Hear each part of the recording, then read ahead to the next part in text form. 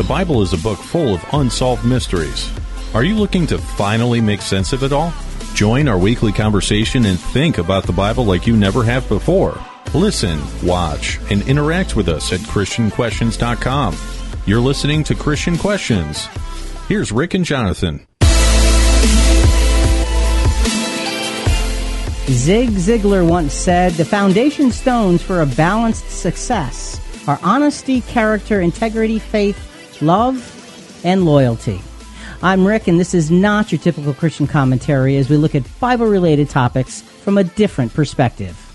I'm Jonathan. This podcast centers on godly principles, family values, and honest dialogue in a politically free zone. Folks, we thank you for joining us today. Talk to us anytime with your feedback or questions at ChristianQuestions.com and all of our social media channels. Make sure to continue your Bible study after today's episode with our comprehensive CQ Rewind show notes, where we visually and contextually map out this episode's content. Always available on our website and our Insider Weekly newsletter. Plus, make sure to check out our YouTube channel for new videos every week featuring the CQ Kids series, our Moments That Matter series, CQ Bible 101, and much more at ChristianQuestions.com/YouTube. So lots to check out. All starts with ChristianQuestions.com. Jonathan, what's the subject for today? Well, Rick, our question is, what happened at the Last Supper?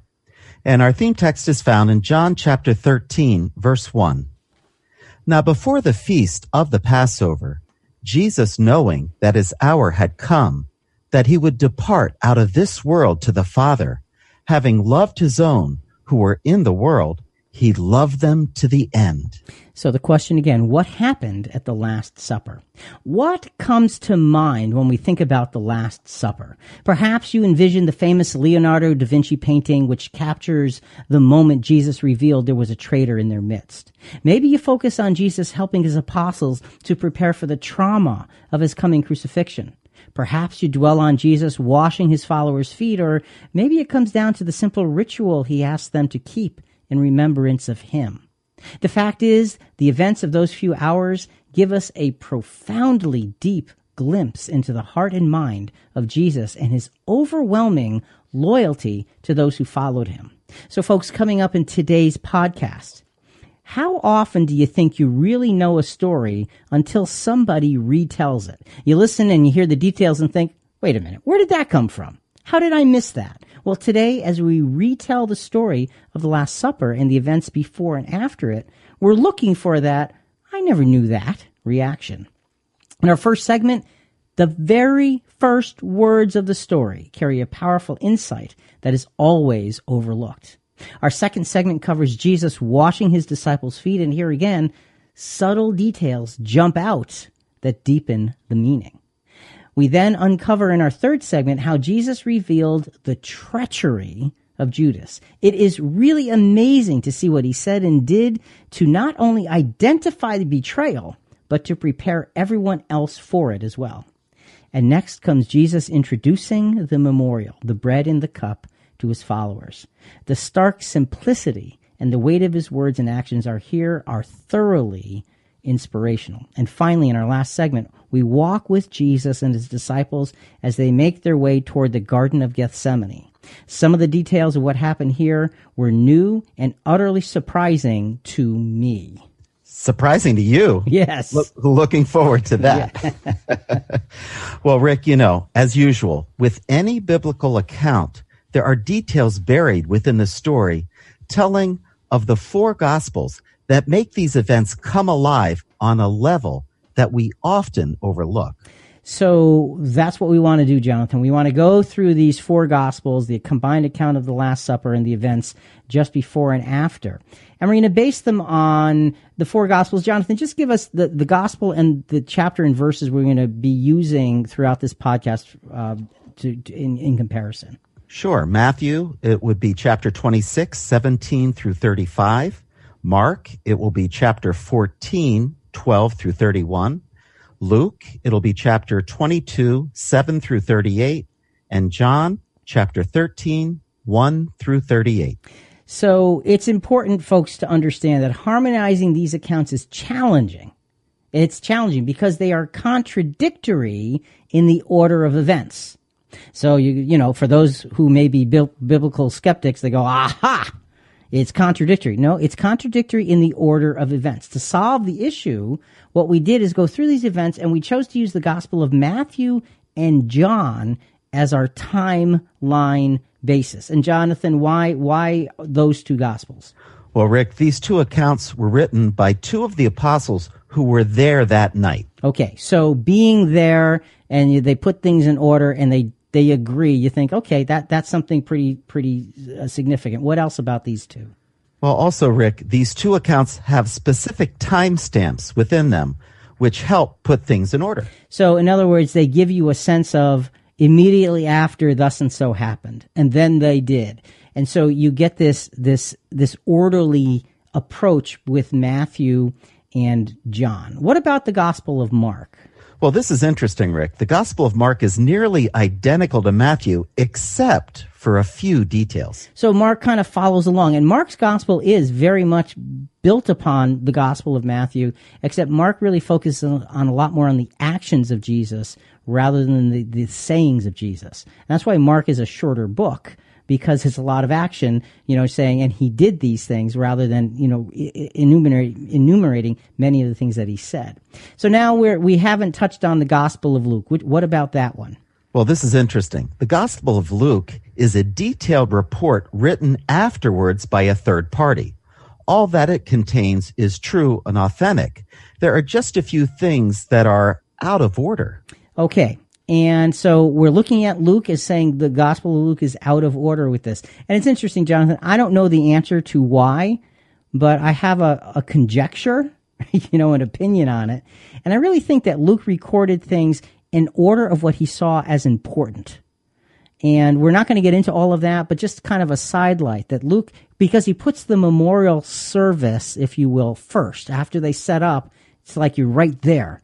And then he goes on with a lot of the things that Jesus said. I think he put that first because it was most important. That's a Rick opinion. That's all it is. And what's the last point here? Well, we have attempted to include every thought from all four Gospels in this combined account. So when we go through the Scriptures, there's going to be a lot of Scriptures. It's going to be in story form. We're not going to necessarily tell you which Gospel we're reading from because we're going to be going back and forth. One sentence can have 2 or 3 different Gospels in it because we're trying to capture every single thought as we go through this. So, Seek Your Rewind, the show notes, Jonathan, all of it is going to be laid out there. So if you're not a subscriber, if you don't, get it at ChristianQuestions.com. Definitely on this program. Yeah, it really, really helps. So let's get started. There are actually 9 major points that we're going to go through in this discussion of this Last Supper and the events before and after. Point number 1 is preparation. And again, we'll be starting with John chapter 13, and we'll be touching on the other Gospels as we go. Now, before the feast of the Passover, Jesus, knowing that his hour had come, that he would depart out of this world to the Father, having loved his own who were in the world, he loved them to the end. See, now, we always read those verses and okay, this is getting us started in the story. Let's get moving. And no, let's not get moving. Let's stop here for a second. Because Jesus knew the timing and therefore likely would have looked and planned ahead for what was needed to be done. Because in John 13:1, it says, before the feast of the Passover, knowing that his hour had come. And that gives you a sense, Jonathan, of the depth of his mind. He knew that his hour had come, and he was visualizing the things that needed to happen and things that needed to be put in place ahead of time. Well, Rick, these were his final days. Yeah. He wanted to get it right to honor his Father. And the fact that he knew that his hour had come, he only knew because scriptures were being fulfilled. So he's honoring his Father and saying, okay, how can I best do that part? How can I best do this? So it gives you just those few words, knowing his hour had come. It just fills you with this awe of, wow, he is on top of things in a way that I just never noticed before. So as they begin the process of getting ready, we're going to now begin with Mark chapter 14, verse 12, and then we're going to jump into Luke in the middle. On the first day of the unleavened bread, when the Passover lambs were being sacrificed, his disciples said to him, "Where do you want us to go and prepare for you to eat the Passover?" And Jesus sent Peter and John, saying, "Go and prepare the Passover for us, so that we may eat it." They said to him, "Where do you want us to prepare it?" And he said to them, "When you have entered the city, a man will meet you carrying a pitcher of water. Follow him into the house that he enters, and you shall say to the owner of the house, 'The teacher says to you, where is the guest room in which I may eat the Passover with my disciples?' And he will show you a large, furnished upper room. Prepare it there." And they left and found everything just as he had told them, and they prepared the Passover. So, Jonathan, it's interesting. They left and they found this man carrying a pitcher of water, which incidentally in those days was pretty much woman's work. Oh, that's a good point. So he would have stood out. Okay, I think he would have stood out. But that was a miracle, Rick.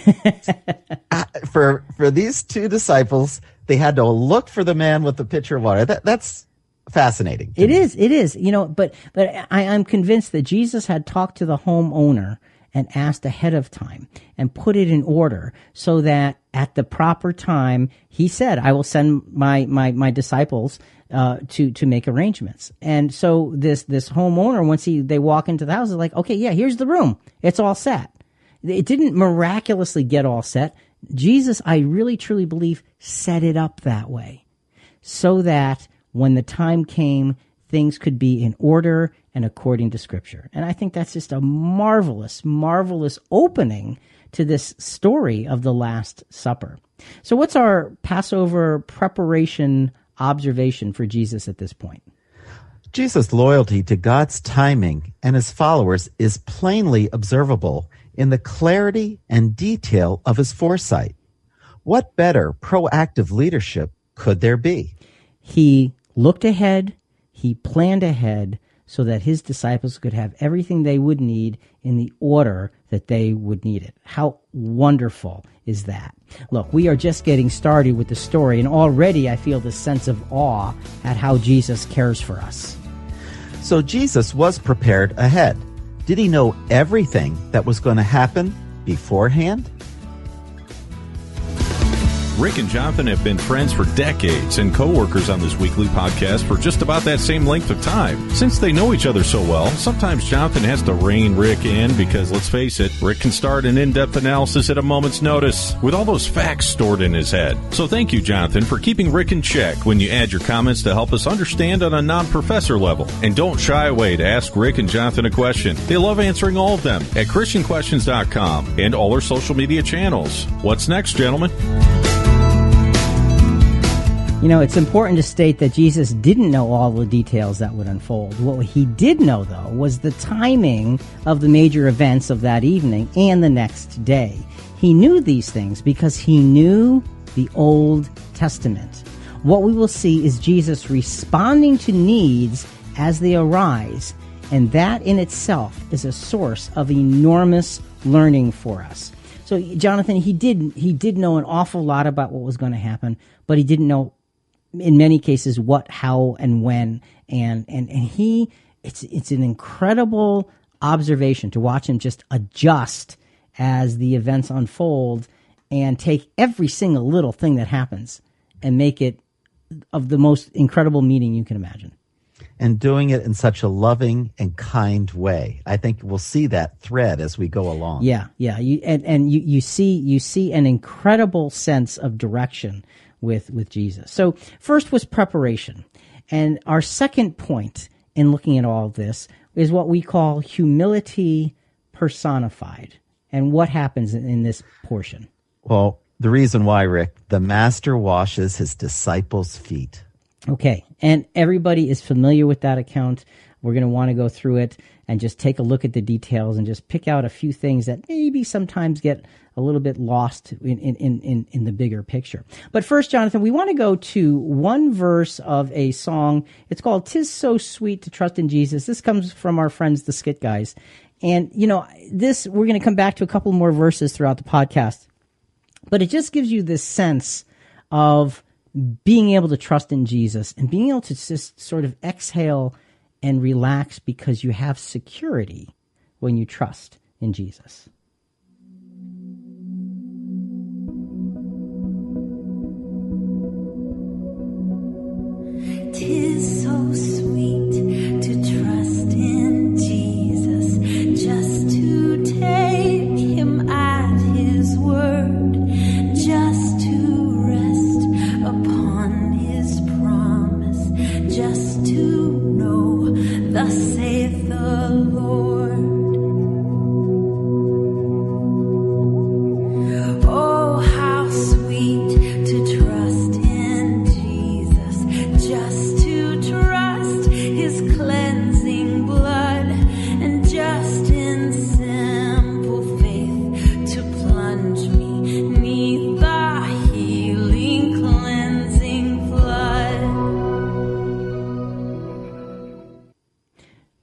It's such a wonderful thing to trust in Jesus. Just to take him at his word. And we're going to hear a lot of his words as we go through this story.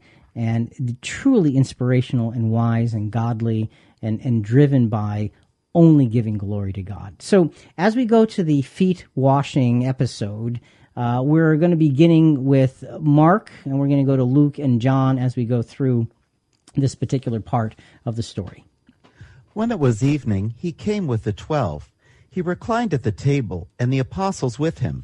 He said to them, I have earnestly desired to eat this Passover with you before I suffer. For I say to you, I shall never again eat it until it is fulfilled in the kingdom of God.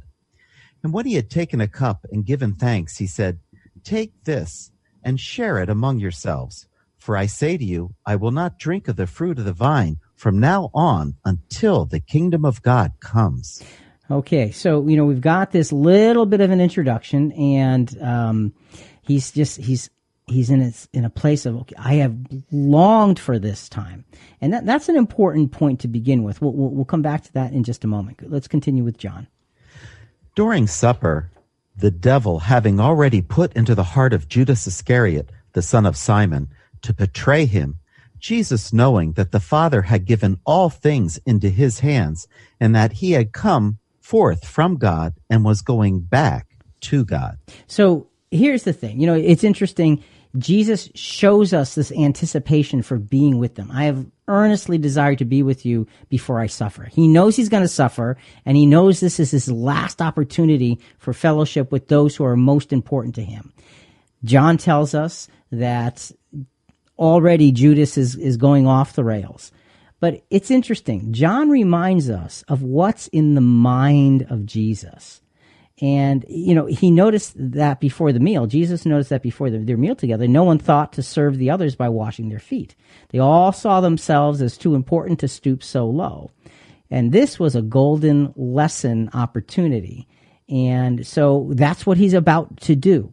But it's interesting, in John, the John verse you read, Jonathan, in verse 3, it says, Jesus, knowing that the Father had given all things into his hands. John is saying to us, this is what the Master was thinking. And that's an incredible insight. Knowing that the Father had given all things into his hands. Knowing that he was now fully responsible for everything. He is looking for every opportunity to bring his Father glory. It's a cool thing. So he's got this golden opportunity here. And Rick, that's the closeness from his heart that he is to his disciples. Such loyalty and compassion. He wanted to give them everything. Yes. Yeah. And that's such an important part of this thing, is he did. He wanted to give them absolutely, positively everything so that they could be as ready as possible. So let's pick up again with John 13. Now we're going to go verses 4 through 10. We'll be stopping along the way. He got up from supper and laid aside his garments, and taking a towel, he girded himself. Then he poured water into the basin and began to wash the disciples' feet and to wipe them with the towel with which he had girded. Okay, so now it's interesting. Judas is still there, waiting for his opportunity to leave, but he is systematically going around the room washing everybody's feet. And so, again, Judas is there. He's got something else on his mind, but Jesus has got a very profound lesson on his mind, and he doesn't skip over Judas. He washes everybody's feet. And now what happens next?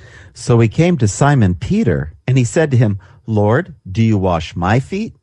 Jesus answered and said to him, What I do, you do not realize now, but you will understand hereafter. Peter said to him, Never shall you wash my feet. Okay, so Peter, being Peter, boldly proclaims the impropriety of Jesus washing his feet. You think about that and you think, why then didn't Peter wash Jesus' feet? Oh, that would have been a good thing. Well, you think about it, and it's, of course, it's easy for us to look at that and say, well, why didn't he do that? Well, you're there with the other apostles, and this is a very, very special evening, and you're together, and you're like, well, here we are. We're all kind of on an equal plane. So it maybe did not enter into Peter's mind until Jesus started being the servant of the group. And then he's thinking, wait, you can't be my servant, because that's the job for the lowest person in the room. And so it's interesting that because Jesus opens the door to the thought, Peter reacts to the thought. Okay, you never will you wash my feet. What happens? Jesus answered him, "If I do not wash you, you have no part with me." Simon Peter said to him, "Lord, then wash not only my feet, but also my hands and my head." So we can easily see Peter's desire to comply with Jesus. And his devotion, see, and this is the beautiful thing. His devotion is apparent.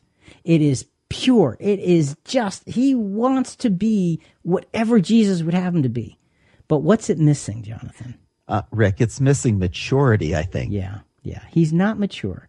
And Jesus knows he's not mature yet. But Jesus isn't going to scold him. He isn't going to say, "Oh, grow up, will you please?"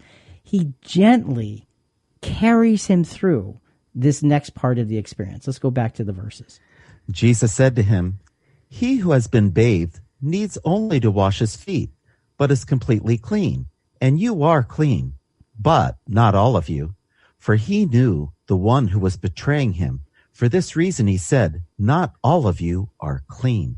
So Jesus begins to show them that not all is well among them. There's something that's wrong. And this is kind of an odd statement. He's serving all of them, and then he says, "But not all of you are clean." So this is like, wait a minute. This doesn't seem to fit the mood that we're in here. This is contrary. But it's interesting how he took what Peter said and then led it off to a point that he had to make without scolding Peter and making him feel bad. Yeah, he says, "So you're clean, but not all of you." So you're right. He takes Peter's immaturity and his desire and he turns it into the next important lesson. And again, this is what he continually does throughout this entire evening. Let's just pause here for a quick quote from John Keegan. "Soldiers, when committed to a task, cannot compromise. It's unrelenting devotion to the standards of duty and courage, absolute loyalty to others, not letting the task go until it's been done." And, I always think about us as Christian soldiers. And folks, if you've ever gotten an email from me, that's how I always sign my emails, "Your fellow soldier in Christ." And you can't be a compromising individual when you're a soldier. You have to have this devotion, unrelenting devotion, and absolute loyalty. And Jonathan, we're going to see that word, loyalty, come up again and again and again through these lessons, because that's what Jesus is. He is loyal to his Father's plan, and to those whom he loves. And it's incredible the depth of his loyalty in all three of those areas. So we've gone through the actual feet washing. Our third point is the humility lesson of the feet washing. And what happens here? Well, Jesus makes sure they understand his actions. He wants to be clear that they get the point. So it wasn't enough to do it. No. He needed to explain what he did. And we get that explanation for John 13, verses 12 to 20.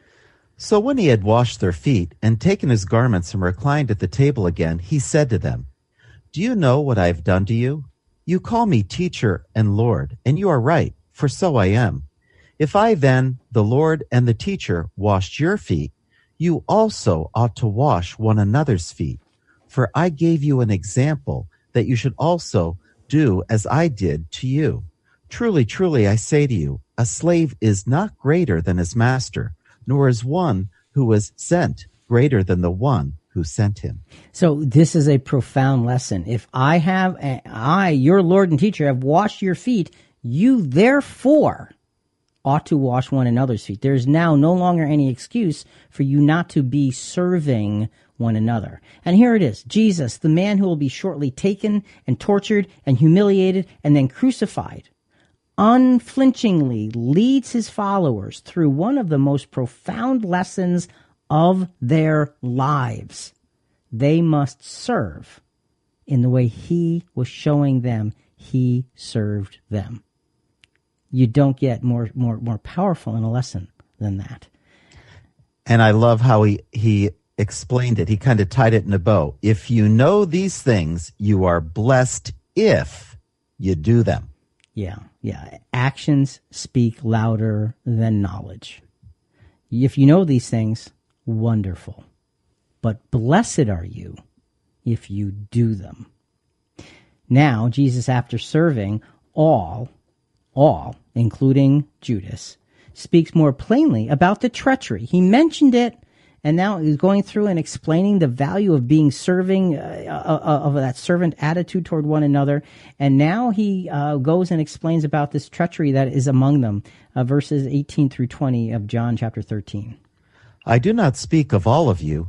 I know the ones I have chosen, but it is that the scripture may be fulfilled. He who eats my bread has lifted up his heel against me. From now on, I am telling you before it comes to pass, so that when it does occur, you may believe that I am he.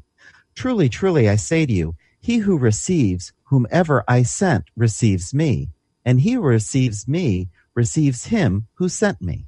So now Jesus lets them know that he knows. He lets them know that he knows that there's something wrong in this environment. And so why is he announcing it to the group? He's providing them a source of comfort so that they can carry with them, because this night is just going to keep getting worse and worse and worse and worse. And Rick, you mentioned early on in the podcast that Jesus knew that Old Testament. Yes. He saw the prophecies and he knew what needed to be fulfilled. And the prophecy here was found in Psalm 41, verse 19. He who eats my bread has lifted up his heel against me. Yeah, actually, it's Psalm 41, verse 9. Oh, I'm sorry. But that's okay. We're there. But see, and here's the thing, Jonathan. The really important thing about this is that Jesus doesn't give them this prediction like, oh, and by the way, wait a minute, it's coming to me. One of you will betray me. He tells them what's going to happen, and the reason he gives them is because God's word has revealed it to me. So he's giving the credit to God in the prophetic words of the Old Testament, saying, God has prepared us for this moment, and here's what God has said will happen. So he's not taking any glory or anything upon himself. He is simply being the conduit of God's word, loyalty to his Father. You can't get better than that. And Rick, you're really explaining what humility looks like at the same time. Yes. As loyalty is working, there's humility at work. Yeah, and let's go to our humility observation for this segment. Loyalty flourishes when humility reigns. Jesus came to serve and sacrifice on behalf of others and stopped at nothing to pass on that God-honoring legacy. Loyalty flourishes where humility reigns. And Jesus was the clearest example of that loyalty and that humility working together. In the midst of such humble service, Jesus is moving and thinking ahead. He knew just what they needed. Humility in service is the needed foundation. But how do you prepare yourselves and others for treachery? Do you feel disconnected at your local church? Are you struggling to find a good church or a pastor you like in your local area? We hope you're finding our podcast helpful as you take the next steps in your Christian walk. We're not here to replace the brick and mortar ministry, but Christian Questions can be considered as the new way to think about church, because we're cutting through all the online commentary noise with a deep dive into traditional scriptures and how they apply in today's seemingly untraditional world. Thanks for listening at ChristianQuestions.com, through our app, and your favorite podcast channels. Keep your great comments coming. We always welcome your feedback. Now, back to Rick and Jonathan as we go deeper in our discussion. You know, teaching your closest followers humility is a tough enough lesson. Teaching them to be ready for treachery and for trauma, on an entirely different level. These are things that seem so far out of our expected reality that ignoring and denying them is natural and even comfortable. Jesus would now have to be even more vigilant. He knew, Jonathan, that going down this road with them was not going to be an easy thing. And it bordered on impossible to get them to be able to absorb all of what was going to happen, because it was so completely contrary to everything they had experienced. Another quote on loyalty, this one from Woodrow Wilson. Loyalty means nothing unless it has at its heart the absolute principle of self-sacrifice. And when you read that quote, Jonathan, there's one person that comes to mind, isn't there? That's right. You know, Jesus is such an incredible example of the principle of self-sacrifice for the good of others in accordance with the will of his Father. So point number 4 on our journey through the Last Supper evening. And this is, Jonathan, this is one of the surprises for me. It's surprised me how detailed the revealment of the betrayer was. And so that's our 4th point. The betrayer is revealed, and he's actually revealed in 5 simple little steps. What is the first of these 5 steps? Well, Rick, you prepare others for betrayal by informing them it will happen. Okay. Jesus was there to prepare those with him. So again, we're reading from the Gospels of Matthew, Mark, Luke, and John all combined. We're bouncing back and forth between the Gospels. We're going to start this portion of revealing the betrayer with John 13. When Jesus had said this, he became troubled in spirit. As they were reclining at the table and eating, Jesus said, "Truly I say to you that one of you will betray me. Behold, the hand of the one betraying me is with mine own on the table." Being deeply grieved, they each one began to say to him, "Surely not I, Lord." All right. So he says, you know, they're having their meal. They've had their feet washed by Jesus. They've already seen a very powerful, potent lesson. And now he's saying, one of you is going to betray me, and his hand is on the table with me. So he's saying he's right here, right in the midst of us. Their response is they were deeply grieved. Sorrow at such an announcement brings the reaction of kind of like a fearful wonder. Could it be me? No way. I mean, it couldn't be me. Could it be me? Notice in the verse it says, being deeply grieved, they each one began to say to him. Okay? It says they began to ask. It implies that everybody didn't quite get around to finishing, because it would have said they all asked. Good point. I never thought of it that way. They began to say to him, "Lord, is it I?" Judas does ask, but not now. I don't think Judas spoke up at this point. And again, we don't know that. That's a little bit of conjecture. That's a lot of conjecture on my part. But it just seems to me, because he asks later, that he didn't ask at this specific moment. So now they're grieved, right? And they're asking. Oh, they are. I mean, they're asking. The whole mood changed. Yes. So they're asking about betrayal. Now, this is not a comfortable subject. Not at all. It's like it's out of their that this really could happen. Wait a minute. No way. So human nature, when we get onto things that we don't like so much, we try to find ways to get off of it. So let's read now from Luke 22, verses 23 and 24. And they began to discuss among themselves which one of them it might be who was going to do this thing. And there arose also a dispute among them as to which one of them was regarded to be the greatest. So wait, that's kind of weird, huh? How did that happen? Yeah. Look, sometimes the grief we feel can be easily put aside by going the opposite direction. That's the opposite. I mean, that is as opposite as you can get. Well, right? You know what? But that's a much safer place to go if you're feeling the pressure of, wait, somebody's going to betray Jesus right here and right now. What are you kidding? Can't be me. I'm going to be with them, and you're going to be with them too. I'll probably be doing better than you, but we're all going to be with them together, you know. And so they get this dispute about being great. So I wonder how great I will be seen, you know, in Jesus' eyes. You know, now it becomes, instead of you put the betrayal thing aside, think, oh, let's think about greatness, because we're all with Jesus. He trusts us. I mean, we're the only ones here with him. So what does he do? Jesus patiently stops this, and yet he gives them a sense of what their faithfulness will bring them. He doesn't say, you shouldn't be talking about that, even though they shouldn't have been. Yeah, I just told you this announcement, and what are you doing? Yeah. No, he didn't do that. That's amazing to me. So here is where he embarks on the second step of revealing the betrayer, and that is you prepare others for betrayal by showing them the power of loyalty. These are powerful verses. Go ahead. And he said to them, "The kings of the Gentiles lord it over them, and those who have authority over them are called benefactors. But it is not this way with you. But the one who is the greatest among you must become like the youngest, and the leader like the servant. For who is the greater, the one who reclines at the table or the one who serves? Is it not the one who reclines at the table? But I am among you as the one who serves. You are those who have stood by me in my trials. And just as my Father has granted me a kingdom, I grant you that you may eat and drink at my table in my kingdom. And you will sit on thrones judging the 12 tribes of Israel. Okay, so what you have here is Jesus, in response to their debate about who's going to be greatest, actually tells them about the glory that's before them. He doesn't say, no, you shouldn't do that. He says, all right, let me tell you what's coming. And he presents them very much on an equal basis.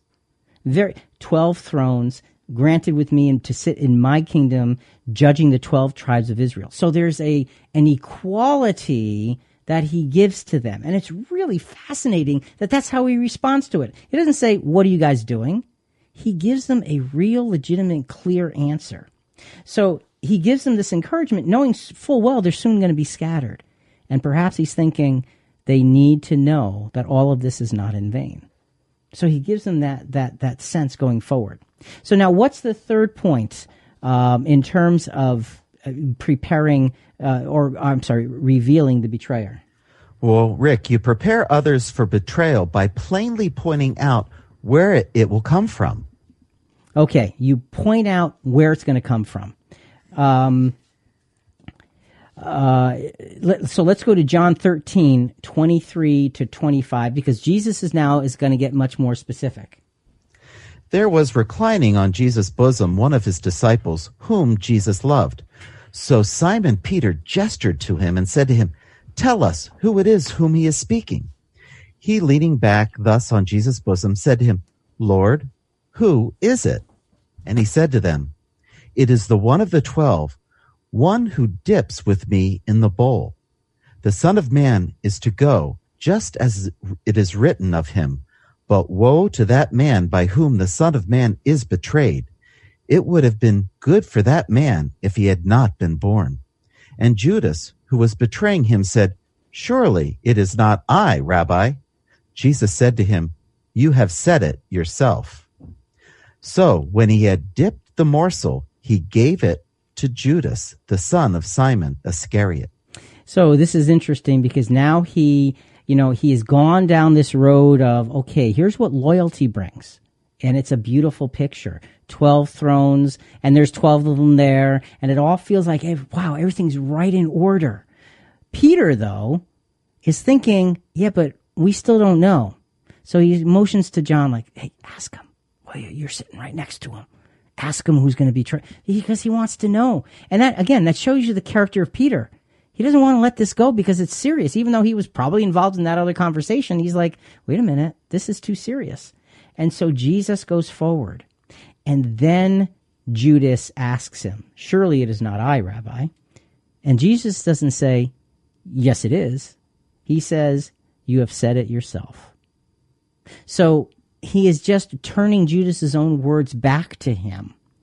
And in so doing, it's interesting to me, Jonathan, that he gives this revealment. And again, we're putting these scriptures together in an order, and there's some wiggle room, I suppose, in different perspectives on how this order is. But this makes sense to me. He gives them the sense of the greatness of where they're going to show them, here's what loyalty will bring you. And then he reveals the betrayer, as if to say, you had this opportunity to sit on 12 thrones, to be on one of those 12. And when Judas says, "Is it I?" he says, "You have said it yourself." And then he confirms it by giving the morsel to him. And it sounds to me like he was probably the last one, which said, is it I? Yeah. Yeah, that's what it looks like. It really is what it looks like. And so, you get this sense that this part of the story is complete. Okay, and you think, okay, now everybody's probably going to know. Well, not quite. What's the third step in the revealment of the betrayer? Well, the fourth step is prepare others for betrayal by accepting and embracing the inevitability of the action. So Jesus knows he cannot stop it. So what does he do? He accepts it. Let's continue with the next verses. After the morsel, Satan then entered into him. Therefore Jesus said to him, "What you do, do quickly." Now no one of those reclining at the table knew for what purpose he had said this to him. For some were supposing, because Judas had the money box, that Jesus was saying to him, "Buy the things we have need of for the feast," or else that he should go give something to the poor. So after receiving the morsel, he went out immediately, and it was night. Okay, so it says that Satan enters into him. Okay, now there's a couple of things happening. First of all, you've got Judas going down this really bad road, and you've got the rest of the apostles, like, they have no clue. Even after he said it, yeah, they have no clue. Do you think John, I think John was the one that loved Jesus, that was laying on his bosom. Do you think John had a sense of it?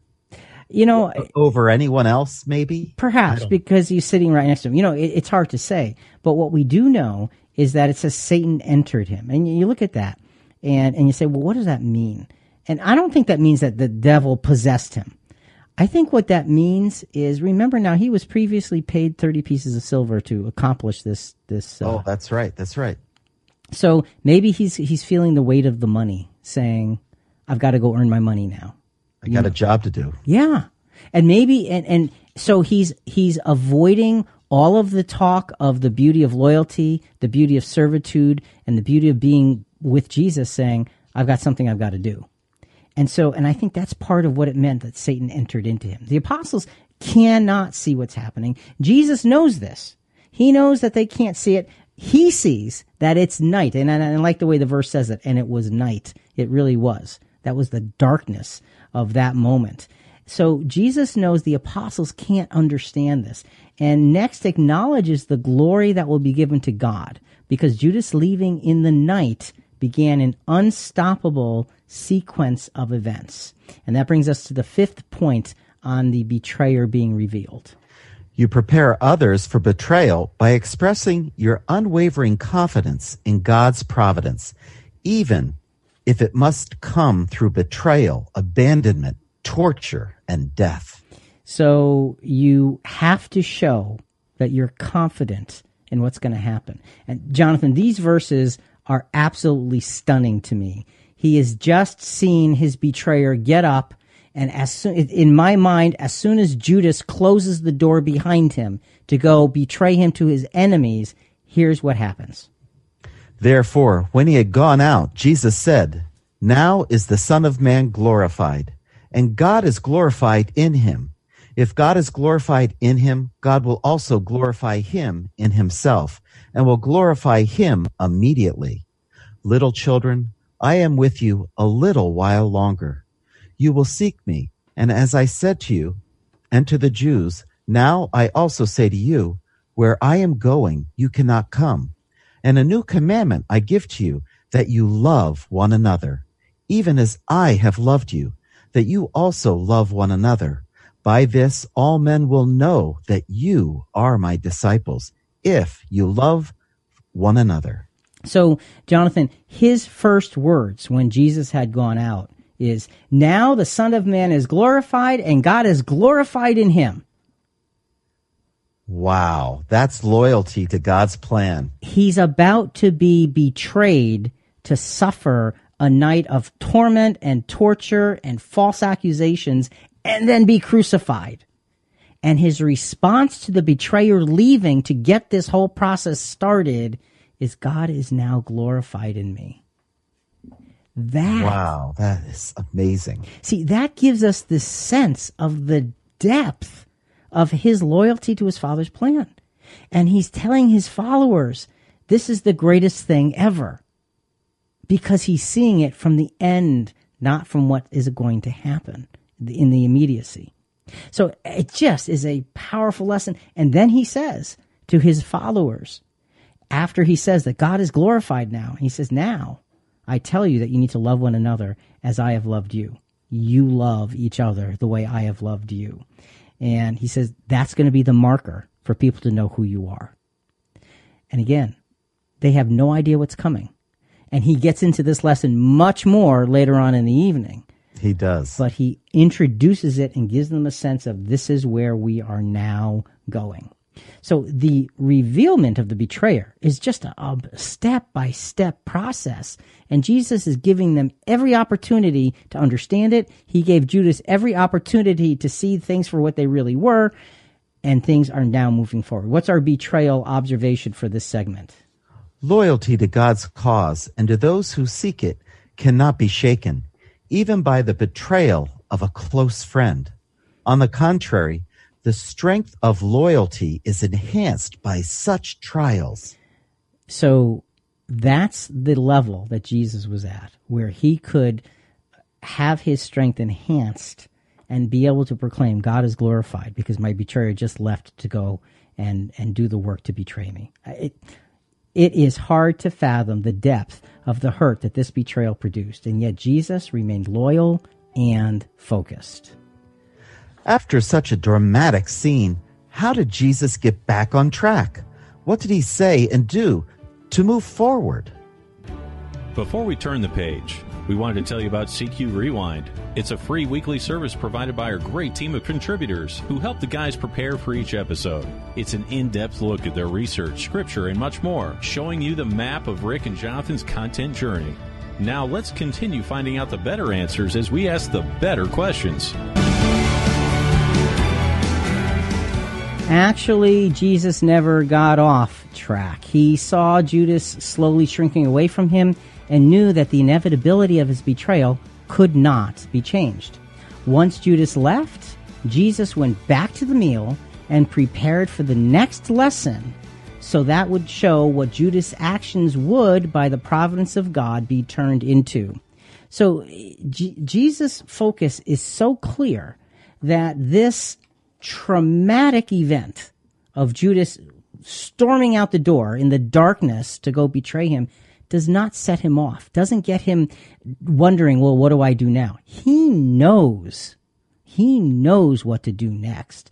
And that's an amazing thing. Another quote here, a loyalty quote from Maurice R. Franks.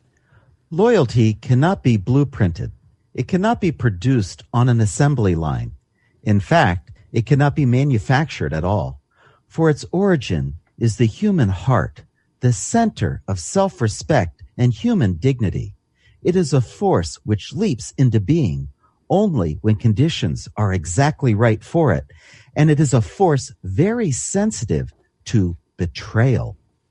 It's a force that is sensitive to betrayal, but it is also, in Jesus' case, a force that completely overcame betrayal, completely overcame it. So now, as we go through our journey through the Last Supper and the events before and after, we now get to the most significant moment of the evening. You've had the feet washing and the conversations about who's greatest and the revealment of the betrayer and the betrayer leaving. You've had all of these things happening, but now comes the most significant thing, and that's point number 5 here, and that's the memorial being instituted. And Jonathan, what is that all about here? Well, Jesus does not miss a beat in giving his faithful, though weak, followers their most important experience. Okay. He is about to show them something that is completely unique in all of the things that he ever taught them. And so he's not derailed at all. He's just moving on to the next most important thing. And again, we'll be reading from Matthew 26 and Luke 22 in this small section here. While they were eating, Jesus took some bread, and after a blessing, he broke it and gave it to the disciples and said, "Take, eat. This is my body, which is given for you. Do this in remembrance of me." So he gives them that piece of unleavened bread, and he says, I want you to eat a piece of this. And I want you to, because it represents my body, which is given for you. And then he says, Jonathan, something that he never said before. Do this in remembrance of me. This is something he's giving them, this gift of remembrance, to say, this should bring you back to this moment whenever you partake of this. So it's a very solemn, very powerful gift and request that he's making. He's giving this powerful gift and requesting them to remember him each and every time they do this. And then he continues. And when he had taken a cup and given thanks, he gave it to them, saying, Drink from it, all of you. For this cup, which is poured out for you, is my blood of the covenant, which is poured out for many for forgiveness of sins. But I say to you, I will not drink of this fruit of the vine from now on until that day when I drink it anew with you in my Father's kingdom. After singing a hymn, they went out to the Mount of Olives. So he gives them this really simple little ritual. Take this bread, drink from this cup, because these are me. These are me. These symbols of the bread and the cup are indescribably important to us. And let's go backwards. There's only two. Let's start with the cup first, because he says to his disciples and therefore to us, this is my blood of the covenant, of the promise, which is poured out. I am about to pour out my blood for the forgiveness of sins. So this is a really important symbol that I want you to have. And the Apostle Paul in 1 Corinthians 10, verse 16, helps us to see it in a really powerful way. The cup of blessing, which we bless, does it not mean a joint participation in the blood of Christ?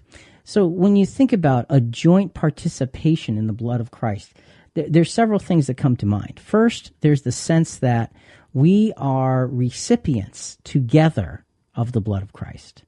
We get to be a part of that which the blood paid for. And I think that helps us to remember, Jonathan, the original Passover, when the blood of the lamb was put on the doorposts. Who were the ones that were protected from death? Only the firstborn, because they were the only ones that had a threat on their lives. And so it was just the firstborn. And because of the deliverance of the firstborn, everybody else was delivered. That's right. And there's a scripture that talks about us, and it calls us the church of the firstborn.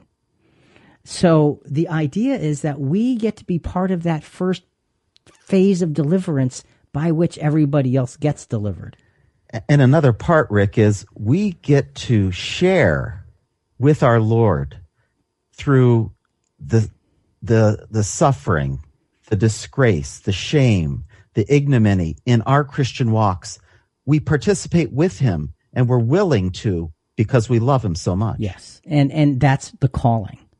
And Jesus is saying to them, earlier in his ministry, when two of his disciples were talking about, remember the sons of Zebedee, the mother comes up and says, can one of my sons sit on your right hand and the other sit on your left, please, in your kingdom? And he says, look, can you drink of the cup that I'm going to drink of? And they said, yes. He said, well, you will. You will. He promised them suffering. He did. And that's part of what you said, what we get to be participators in. So this cup symbolizes the shed blood of Jesus. Now, his shed blood is different than ours because his has value, ours does not. That's right. But, we, by God's grace, are sharers and recipients of it. And 1 Peter 1, 18 and 19 also goes right along these lines. Knowing that you were not redeemed with perishable things like silver or gold from your feudal way of life inherited from your forefathers, but with the precious blood as of a lamb, unblemished and spotless, the blood of Christ. And again, you cannot mistake the references to the original Passover. The Passover showed us the sacrifice of Jesus. It just needs to be understood in its proper context. Let's just dwell on this for a moment. Let's go back to another verse of that hymn, "'Tis So Sweet to Trust in Jesus," from our friends, the Skit Guys. Jesus, Jesus, how I trust him, how I've proved him o'er and o'er. Jesus, Jesus, precious Jesus, oh, for grace to trust him more.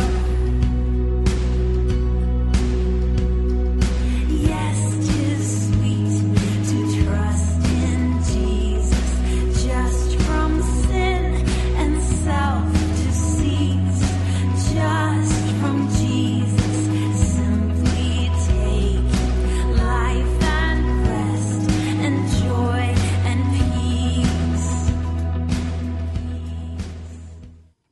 Life and rest and joy and peace, but there's a lot of suffering to get there.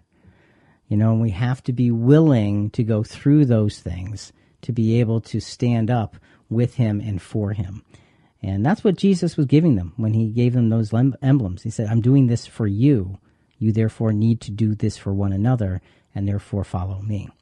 So let's go back to 1 Corinthians chapter 10, verse 16, as we now talk about the bread, the unleavened bread portion of this memorial. The loaf of bread, which we break, does it not mean a joint participation in the body of Christ? Since there is one loaf, we are so many, are one body. We, all of us, share in that one loaf. Look at the Israelites, the nation and the ritual.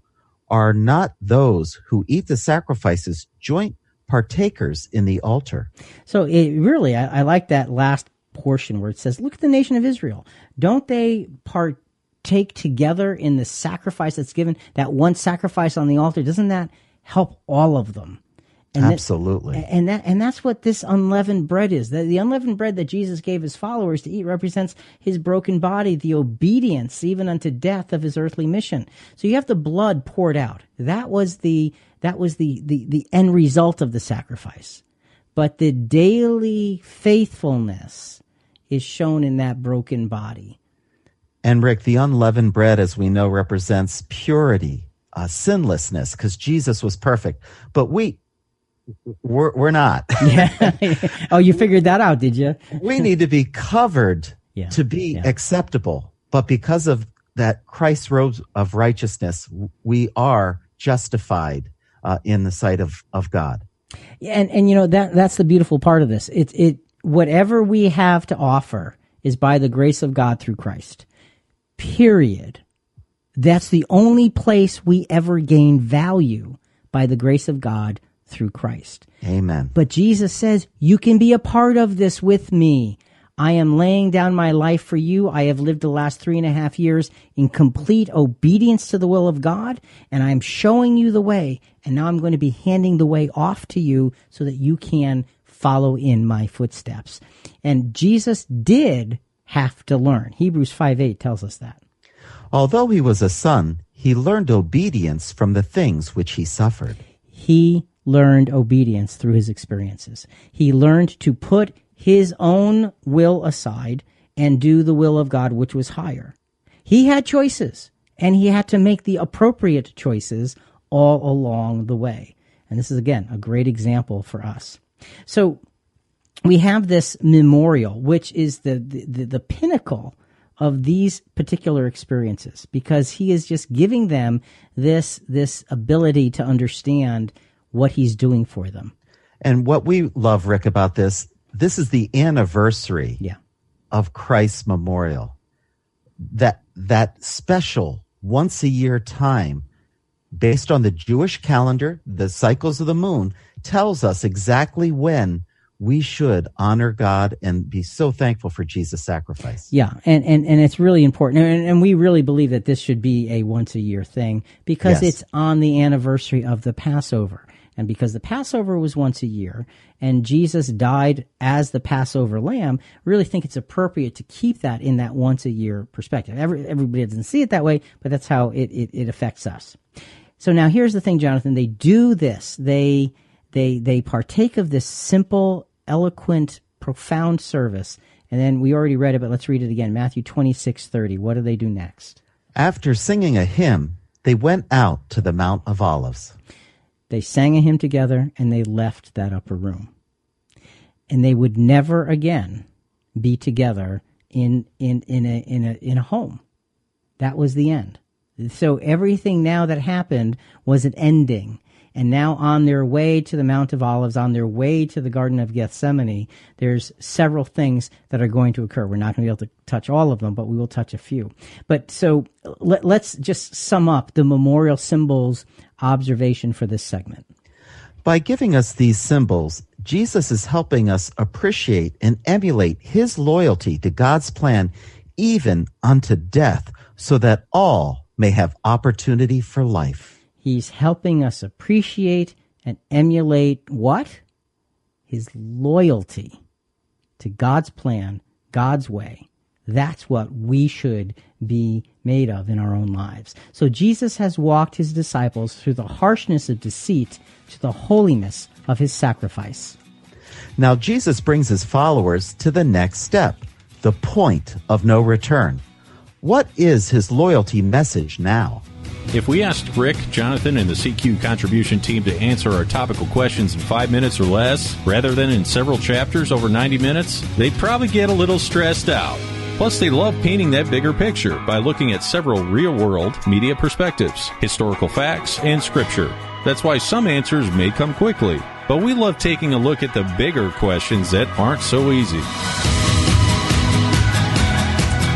You know, Jesus was ever conscious of the frailty of those who loved and followed him, and did everything in his power to guide, inform, and prepare them. Even at this late hour of his life, his chief concern is their well-being. Never, ever was there a better example of love, sacrifice, devotion, and support. That is loyalty. That is what he showed us on this night. This incredible loyalty. And Jonathan, it is breathtaking to me how much time and effort he spent on encouraging those around him when he was the one who was going to be tried and he was the one who was going to suffer. What a master. What a teacher. What a friend. Right. And he's the one we're supposed to learn from. Another quote from Bryant H. McGill.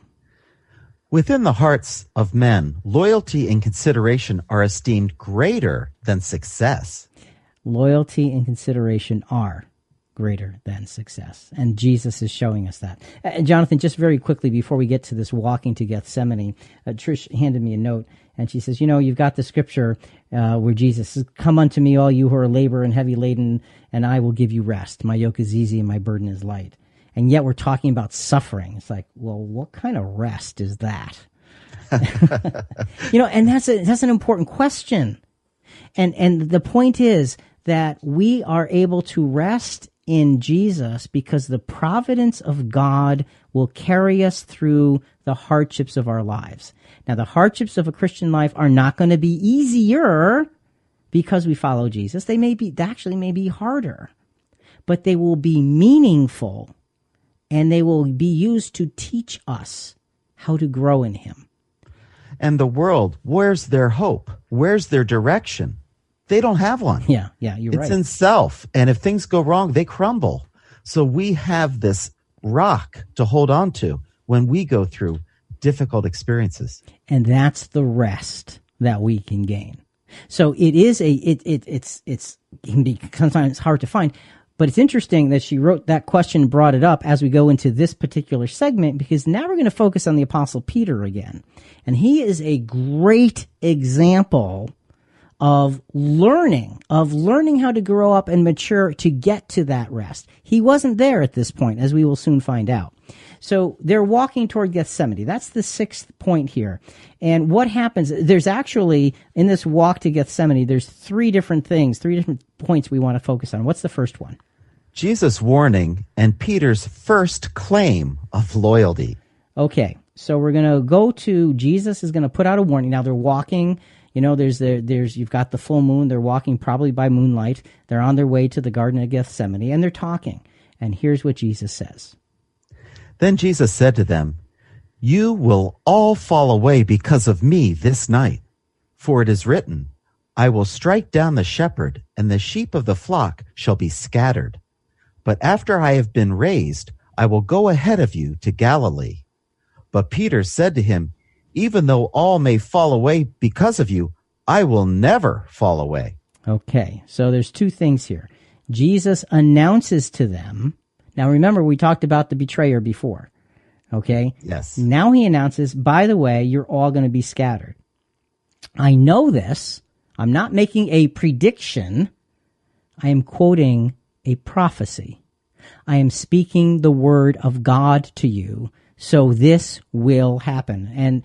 And so I will strike down the shepherd, and the sheep of the flock shall be scattered. And that fulfills the prophecy of Zechariah 13, verse 7. Yes. So he, like you said before, Jesus knew his Old Testament. Oh, he did. And he knew that these things would happen. So he says, it's going to get a little crazy. I'm obviously paraphrasing. I'm going to be raised and I'm going to go ahead of you to Galilee. And it's like, wait, all this stuff is happening. And Peter pipes up and says, wait. Everybody might fall away, but I'm not falling away. I am staying right with you. And isn't that Peter's heart? Oh, it is. It is. He is so determined to be so faithful under any condition whatsoever. And it's interesting that you introduced this little piece as Peter's first claim of loyalty. So let's go now to the second piece. They're still walking. They're still having the same conversation on the walk to Gethsemane. And he just said to them, "You're all going to fall away." But Peter says, "No, everybody but me." And what happens here? Well, Jesus' powerful encouragement leads us to Peter's second claim of loyalty. Okay. Go ahead. Simon Peter said to him, "Lord, where are you going?" Jesus answered, "Where I go, you cannot follow me now, but you will follow later. Simon, Simon, behold, Satan has determined permission to sift you like wheat. But I have prayed for you that your faith may not fail you. When once you have turned again, strengthen your brethren." Peter said to him, "Lord, why can I not follow you right now? I will lay down my life for you. I am ready to go both to prison and to death." So this is powerful because Jesus said everybody's going to fall away, and Peter, he's ever inquisitive. Well, where are you going? What is this? Because earlier Jesus said, "I'm going somewhere you can't follow," and Peter's like bringing that back. And I think in relation to after you've been raised, you're going to go ahead. Well, how come I'm not going to be with you? Where are you going? What's happening here? I don't understand. And so Jesus tells him something really amazing. He said, "Satan demanded permission to sift you like wheat." Satan wants you. And what's Jesus' response to that? "But I have prayed for you." Not "I'm gonna pray for you," not "I know that I'll be praying for you later," but I've already brought it before the Father for your protection. And he says to him, he kind of prophesies, he said that your faith won't fail. And when you once have turned again, strengthen your brothers. And that reminds me of "feed my sheep." Yes. "Tend my lambs." Do the work that I told you to do. Strengthen the brethren. But in the meantime, Peter is for a second time claiming his loyalty, and now he's much more specific. And you already read it. I'll go to prison. I'll go to death with you. I will not be separated from you. So he's showing his love and devotion for Jesus, and Jesus, I'm sure, is lovingly accepting it, knowing full well that this is not going to be what's going to happen. So Jesus finally tells him, and that brings us to our 8th point in walking to Gethsemane, and what is it? Jesus speaks hard truth, and Peter responds with a third claim of loyalty. 3 times he claims loyalty on this walk toward the Garden of Gethsemane. I never knew that before. Never put it in order, never realized there were these 3 times. So let's read this third piece. Jesus answered, "Will you lay down your life for me? Truly I say to you that this very night, before a rooster crows twice, you yourself will deny me 3 times. But Peter kept saying insistently, "Even if I have to die with you, I will not deny you." And they all were saying the same thing also. So Jesus, when Peter last time got very specific about saying, "I'll go to prison and to death with you and for you," Jesus says, "Will you really lay down your life for me? I'm telling you now that this night you're going to deny me 3 times. And Peter, he doesn't just say, "No, I'm not." The scripture says Peter kept saying insistently. So he's repeating himself in this third claim of loyalty. "I will die with you. I won't deny you. I won't deny you. I'm telling you, I won't deny you." And that's very Peter-like. It is. And I mean, Jesus, he was basically saying, here's what's going to happen, and here is why he knew it. I mean, he's giving them facts, and they're not getting it. And that's what human nature is like. We may see the difficulty, but we think of ourselves and we know what our heart wants. And, Peter's heart wanted to be with his Lord. Of course. And you cannot minimize that piece. He wanted to be with his Lord. He wanted to be standing by him. He wanted to support him, but he was just not mature enough to be able to do so. Not yet. So 3 times Peter proclaimed loyalty. And it's so interesting to me that he denied Jesus 3 times, and then that Jesus reinstated him 3 times. That's a beautiful thing. Yeah, and incidentally, way back when Peter was called to follow Jesus, it was on 3 different occasions.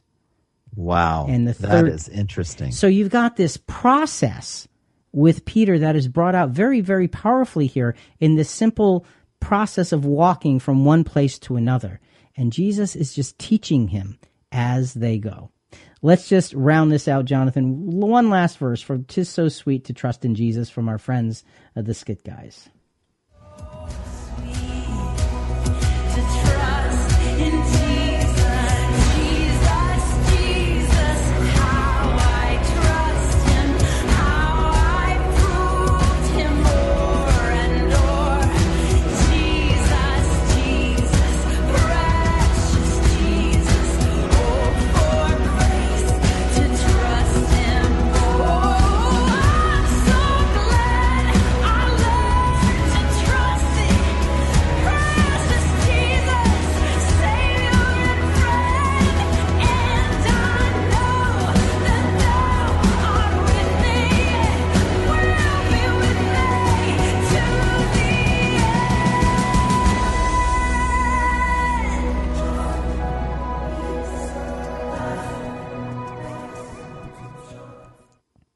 You know, the idea of Savior and friend, you know, and you mentioned that Jesus, you know, what a friend, what a Savior, what an example, what a Messiah, what a centerpiece of God's entire plan. And we have this incredible privilege of having him with us. You know, go back to that scripture that Trish had mentioned in her note before, you know, my yoke is easy, my burden is light. We are yoke fellows with Jesus. You know, and you're in that yoke and he's on the other side of it. Yeah, he helps us. He walks us through the difficulties. So, Jonathan, as we wrap this podcast up for today, the last point is going to be point number 9, preparation for a new reality. Jesus now needed to tell his followers that their life for now was going to be completely backwards, inside out, and upside down. It would not be recognizable. So you can see through this whole process how he's just preparing them over and over and over again for the things that are about to happen. And we'll take this lesson from Luke 22:35-38. And he said to them, "When I sent you out without money belt and bag and sandals, you did not lack anything, did you?" They said, "No, nothing." And he said to them, "But now, whoever has a money belt is to take it along, likewise also a bag. And whoever has no sword is to sell his coat and buy one. For I tell you that this which is written must be fulfilled in me." And he was numbered with transgressors. For that which refers to me has its fulfillment. They said, "Lord, look, here are 2 swords." And he said to them, "It is enough." So he's preparing them. And, you know, when would Jesus ever say, "Hey, don't forget to bring a weapon"? Never. You know, but life was about to turn upside down. When would he ever say, "Make sure you have money on you"? You know, he is giving them a sense that their life is going to get difficult. You know, life is going to be costly and life is going to be a fight. Now, And it is, isn't it? Yeah, it is. And so he's giving them this sense of preparedness that they would have never been able to have before. And I think that's significant as he is about to leave off with them here. So, Jonathan, let's begin to wrap up. Let's go to our leadership in the face of turmoil observation. And again, this is a great example of what Jesus is for us. Jesus is unflinching in his loyalty to truth and God's will. His will, his endurance, and his strength will now be severely tested, and he will overcome. So everything that we have seen has been put in perspective to understand the power of this night and the power of these experiences. And they're profound and they're deep. Now, I want to diverge for a second because, folks, this is such an important lesson that it really needs to be taught on a lot of levels. And just want to let you know that we have a 2-part CQ Kids video called What Happened at the Last Supper that goes over some of these lessons for kids. And what a great way to give them the opportunity to begin the basic understanding of these things. Now, we've gone through them on a very deep level. That gives your children or the children in your Sunday school or whomever the opportunity to just see the basics, because you'll learn the profound depth by getting the basics first. So we really would love for you to avail yourself of those videos. You can go to ChristianQuestions.com or ChristianQuestions.com/YouTube to find that video series, CQ Kids. And also, just in terms of the CQ Rewind, the show notes for this, we covered lots of combinations of the Gospels, and it's all written out for you in the show notes so you can get a sense of how it all works. So, Jonathan, as we wrap this up, leadership in the face of turmoil. Jesus put himself in a position to be able to really, truly walk them through. Now, they were scattered, they were afraid, everything turned upside down. Jesus knew it would, but it didn't stop him from preparing them. What a Savior. Amen. How loyal to his Father's will. Folks, look, as we wrap this up, I hope that you can see what we have talked about and what we have felt as we've gone through this Last Supper experience, looking at Jesus, the author and finisher of our faith, who for the joy that was set before him endured the cross, looked down upon the shame, and now is glorified. His example is one that we can take and apply to every difficult experience of our lives so that we can draw strength and courage and fortitude and vision and loyalty to walk in his footsteps. That's what the Last Supper night was all about. Think about it. Listen, folks, we really do want to hear from you. Give us your feedback or send us your questions on this episode and other episodes at ChristianQuestions.com. Also, a big part of spreading the word about our program is subscribing to Christian Questions in iTunes, Google Play, Stitcher, and whatever your favorite podcast channel is. Please rate us and review us. We greatly appreciate it. Coming up next week, we're talking about what can we learn from Jesus' final prayers. So we're kind of going to be picking up on what we talked about tonight and go a little bit further. What profound lessons are in those prayers? Talk to you next week.